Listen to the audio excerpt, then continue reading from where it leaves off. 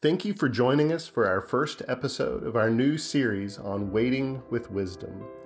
In this episode, Trinity Forum President Cherie Harder speaks with author and scholar Diana Butler Bass about the very timely topic of gratitude. This podcast is an edited version of our online conversation from November 19th of 2021. You can listen to the full conversation with transcript on our website. Here's Cherie Harder.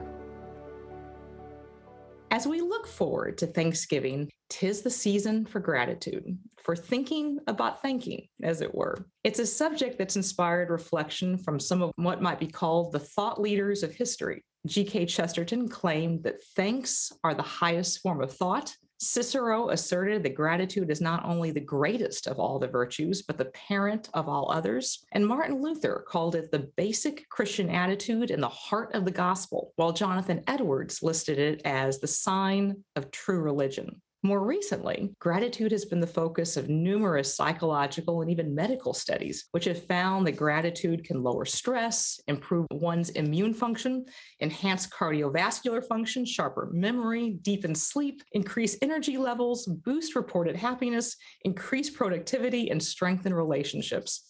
A veritable Thanksgiving cornucopia of life-giving benefits. So what does it mean to be a grateful person or a grateful people? What practices help reorient our perspective to more clearly see and appreciate the gifts that we enjoy? And what would such a reorientation mean, not only for our individual lives, but also for our civic life? Today, we have the opportunity to talk with a scholar who has literally written the book on exactly that subject. Diana Butler Bass is the sociologist of religion and award-winning author of 11 different books on American religion, including Grounded, Christianity After Religion, Christianity for the Rest of Us, A People's History of Christianity, her most recent work, Freeing Jesus, and the book we've invited her to discuss today, Grateful, the Transformative Power of Giving Thanks. Diana, welcome. Thank you. I'm so excited to be here to talk about gratitude today. It's really great to have you here. We appreciate it. So, of course, I have to ask, you mentioned in the introduction that you've always struggled with gratitude and even talked about flunking gratitude. So just at the outset, one has to ask, why does a scholar and a professor write a book on a subject she claims to have flunked? Well, sometimes it's the classes you fail that wind up being the classes that teach you the most. Mm-hmm. And so, that's, I think, part of being a professor. But it came from a pretty personal place. Mm-hmm. In 2015, I was, in a moment with my career where I was looking ahead, what's the next book going to be about? And I wanted to write something about Christian practices. And so I had thought about doing an entire book on the whole list of practices that you find in the New Testament, that joy, hopefulness, all of those, that long list of the 9 things that are the marks of a full Christian life. And so I was talking to my agent about that. And he said, well, that's a lot. That's not writing a book about one thing. That'd be writing a book about 9 things. And he said, why don't you pick one? And we can focus a book on that, whatever one you think is most important. And so a couple of weeks later, I was back on the phone with him again, and we weren't really talking about the book, but I was griping. And what I was griping about was something that I think all of us who are professionals are a little shy about maybe sharing in public. But I was griping about how was it that I was in my early 50s and there were women who were in their late 30s whose writing careers were more successful than mine. And so I was like, really just like, full of sort of anger and envy and all kinds of negative emotions. And my agent, who is also my friend, finally just said to me, well, Diana, we were thinking about Christian practices and which one you might want to write at. And he says, maybe you should try thankfulness.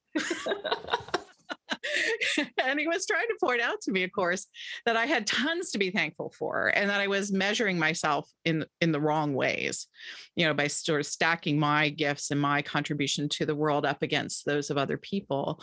And it really sort of knocked the wind out of me when someone you work with and is a really good friend, someone you've trusted for nearly 2 decades, actually, says, I don't think you're grateful enough.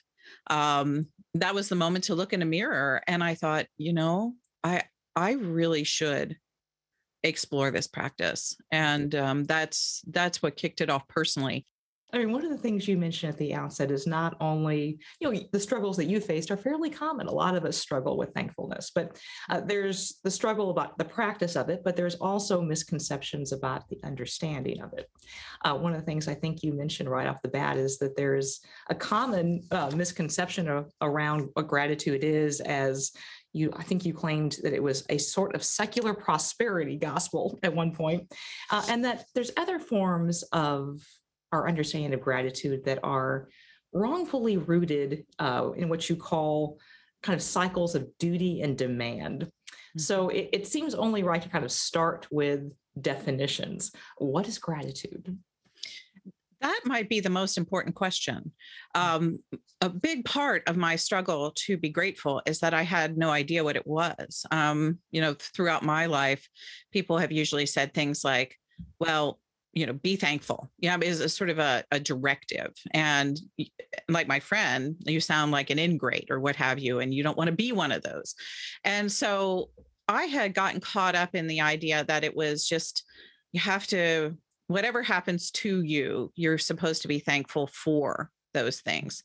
And I recognize there are things we shouldn't be thankful for, cancer, injustice, violence in the world, people who have experienced abuse. All those sorts of demands for gratitude seem like they add to those problems instead of solving them. And so that made me sort of reluctant to engage it.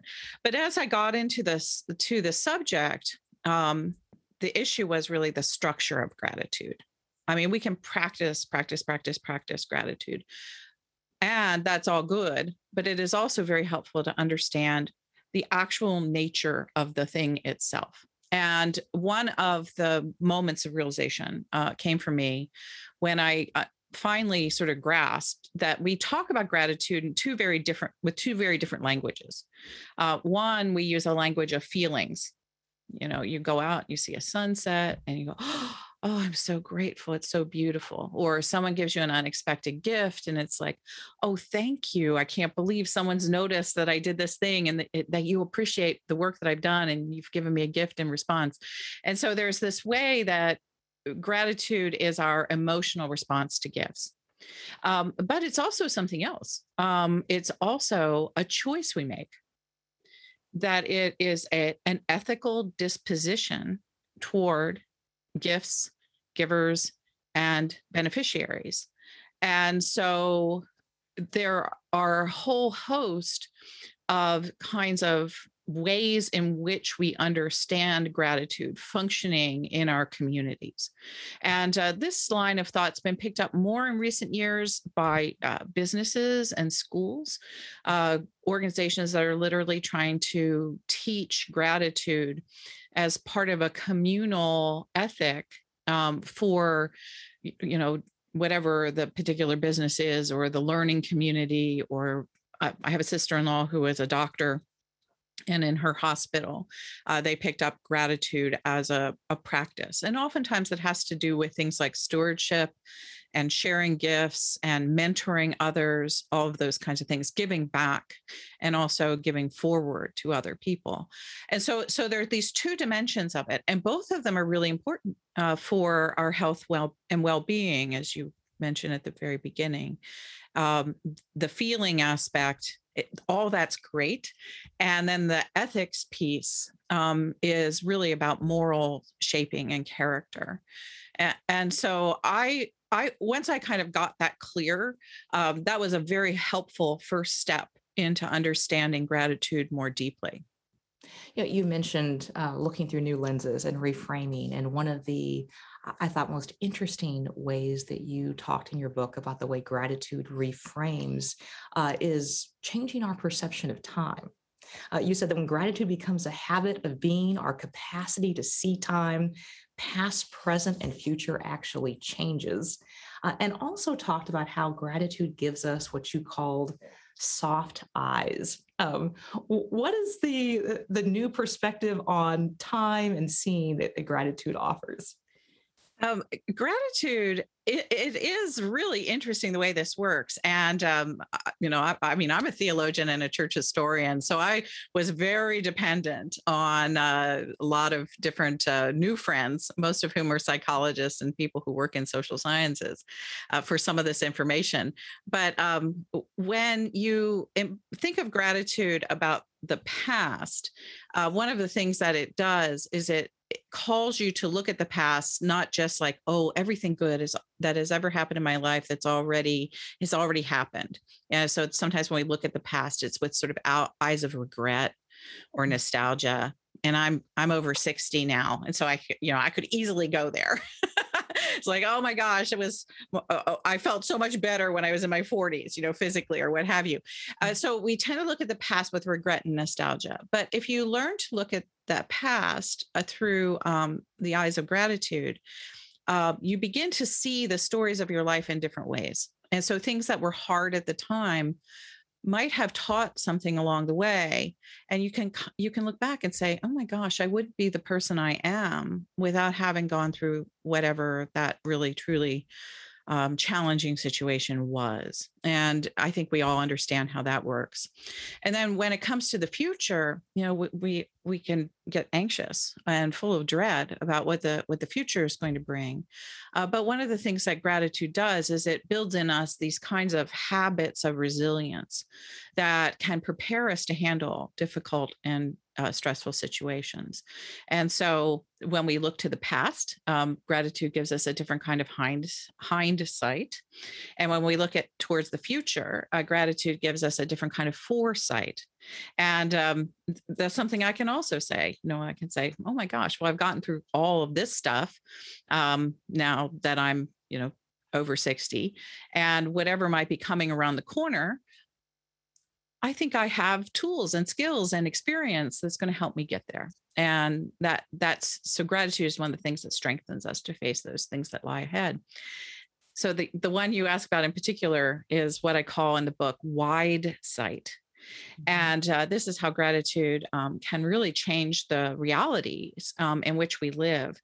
And that is when something comes at us that is frightening or unexpected, that we oftentimes as human beings have that flight, fight, or freeze reaction.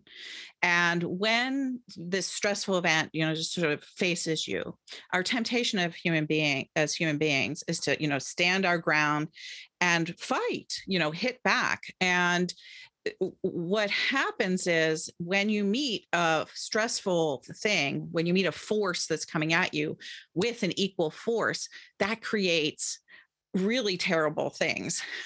You can't, the strongest thing will win. Somebody will get hurt. It's a violent face-to-face meeting in that regard.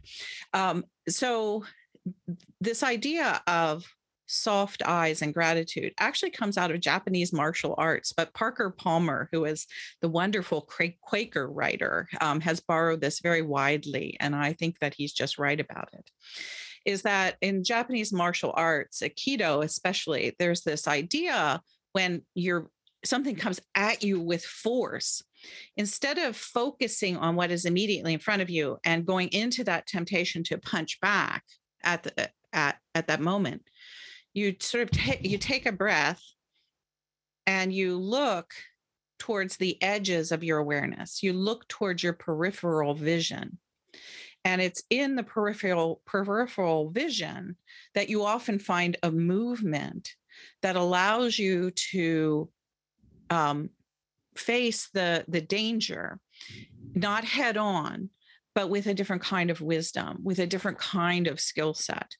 And that's referred to in Aikido, that capacity to immediately go into the peripheral place as soft eyes. So instead of hardening your gaze and looking at whatever's threatening, and anybody who spends a lot of time, for example, on Twitter, one of the things that happens on Twitter is you never see the thousands of nice things that people say about you on Twitter, or the thousands of nice people who don't reply to something that you've put up. What you see is the one thing. And the temptation in that kind of social media is you come back punching really hard. And then basically what happens is that you look like a bully and an idiot. And then people get mad at you, and then they all come, roaring back and attacking. And so that's a classic example of this. But then the other example is to be able to just kind of take that breath and say, okay, what's possible here? Love to talk with you about some of those practices. Sure. Not just for communities, but also for individuals. And you even at one point talk about them as skills. You said to live gratefully involves the skills of noticing when a kindness is done or a benefit is received, returning the gift, embracing the sense of awe, and sharing benefits with others. And you also noted that we are often more likely to be cued into what you called the habits of frustration rather than the habits of thankfulness. So I'm sure there's a lot of people watching who would love to live more gratefully.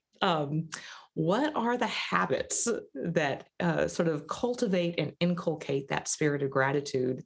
And how does one go about essentially, forming and inculcating them in one's own life? I have just one that I would love to share today. And it's one that here in the United States, we're getting ready to celebrate Thanksgiving. Oh, what a great thing. I actually love living in a country where we've taken one day and turned it into a gratitude holiday. And one of the practices around Thanksgiving is often that before a family partakes the feast, busts into the turkey and the pumpkin pie, people go around table and they say something they're grateful for the year. Everybody has to give a gratitude. And I've often felt like that was like a turkey hostage situation, that you couldn't eat anything until everybody gave the appropriate gratitude. I'm grateful for X, Y, Z. And people stumble over it all the time. It's really weird. And so one of the habits that I've actually learned is to take the word for out of the sentence of gratitude. Because as soon as you say, I'm grateful for, there has to be an object there. I'm grateful for a good doctor's appointment. I'm grateful for the fact that my kid didn't fail out of school this year. I'm grateful for getting a big raise. So there's some sort of material or intangible thing that we're grateful for. And so for in English tends to turn the benefits of giftedness into commodities. Mm-hmm. And that is the problem. You'll sit at a table and somebody will be grateful. Oh, I got a big raise. And you're sitting there going, I didn't. As a matter of fact, I was worried I was going to get fired all year. And so so when gratitude just becomes about material benefit or that kind of healthy sort of health and wealth kind of thing, then it becomes a point of division and actually creates envy. And so what I love to do is I change the prepositions. And so instead of saying, I'm grateful for, I have a whole bunch of other prepositions, and I will do this kind of exercise throughout the week, really, but you can do it at Thanksgiving. You could say, I'm grateful with my husband, just because we've survived the pandemic. I'm grateful to be with. Gratitude has grown within me for these many months that I have been able to retool my work and share it in new ways with new people. I've been grateful through this terribly challenging event. I am grateful in the present moment. I am grateful to God or to there's a wonderful prayer I've been using with groups this month about being grateful to the earth to the sky to the air. It's a beautiful environmental prayer. Reminds us that creation does the work that creation is supposed to do, and we can be grateful to the created world. I'm grateful, in all these different kinds of ways. And so if we change the preposition, I actually have a whole list of questions that I put up on my Substack page today. To whom or what are you grateful? What challenges have you been grateful through? Have you been grateful with others? Where have you discovered gratitude within? Has something in your life been changed by the practice of gratitude? In what circumstances have you experienced thankfulness? And as soon as you change the preposition, oh my gosh, the whole conversation changes. And it stops being about what you're grateful for, those material things, which we should always be aware of and appreciative of. I say I'm grateful for a meal every day when I sit down for dinner. But gratitude is far more than that. It's about a bunch of different prepositions. And so that's one of the things that I like to remind people of, is that prepositions matter, especially when it comes to gratitude. And maybe this Thanksgiving, that's a really simple place to start. Think this week about the different prepositions of gratitude. And when somebody says, what are you grateful for? Maybe you should turn around and ask the host at the table, can we ask where we found gratitude within?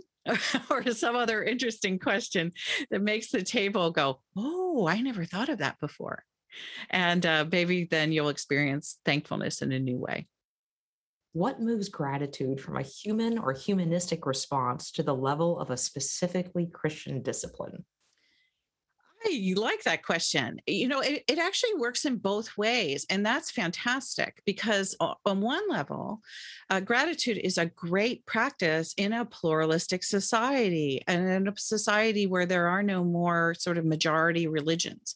And I hear Christians, griping all the time in the United States about how our communities are on decline and all that kind of stuff. And there's plenty of work for us to do to strengthen our churches and to make sure that our stories are told well, and that we feel faithful, whatever comes our way. But at the same time, we also have to learn how to live and be in community with others. And that gratitude has many different faces theologically. That is a way that we can relate with others through a practice. It doesn't take an awareness of God's presence to be thankful that the earth produces food for our benefit. It just doesn't take any theological thing for that at all. And so that's fantastic. And I think that is something we can celebrate. And then on the other hand, it is really important in each one of our different communities that we understand that how our traditions have interpreted gratitude. And the Bible says an enormous amount about gratitude. And I was actually a little shocked when I wrote this book, as to how little theologians have pulled out gratitude as a specific theological thread in Scripture. There are very few books on this. Mary Jo Letty's stuff from Catholic perspective. There are a couple other Catholic books on gratitude.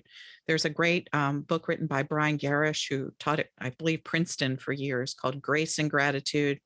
And there's a little bit that sort of floats around understanding gratitude vis-a-vis the Eucharist, the Lord's Supper, because Eucharist means, of course, really super amazing Thanksgiving meal.